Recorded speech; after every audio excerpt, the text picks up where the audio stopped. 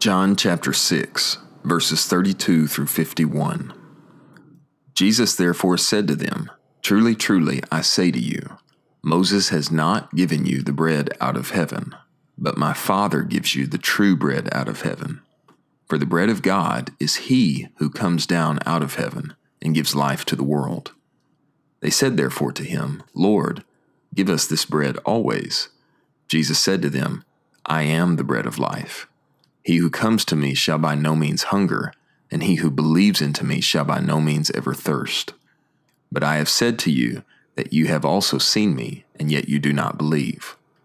All that the Father gives me will come to me, and him who comes to me I shall by no means cast out. For I have come down from heaven not to do my own will, but the will of him who sent me. And this is the will of him who sent me, that of all which he has given me I should lose nothing, but should raise it up in the last day. For this is the will of my Father, that everyone who beholds the Son and believes into him should have eternal life, and I will raise him up in the last day. The Jews therefore murmured concerning him, because he said, I am the bread that came down out of heaven. And they said, Is not this Jesus, the son of Joseph, whose father and mother we know? How does he now say, I have come down out of heaven? Jesus answered and said to them, Do not murmur among yourselves.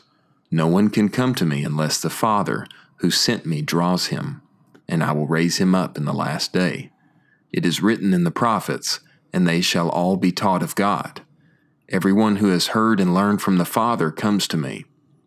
Not that anyone has seen the Father, except him who is from God. He has seen the Father.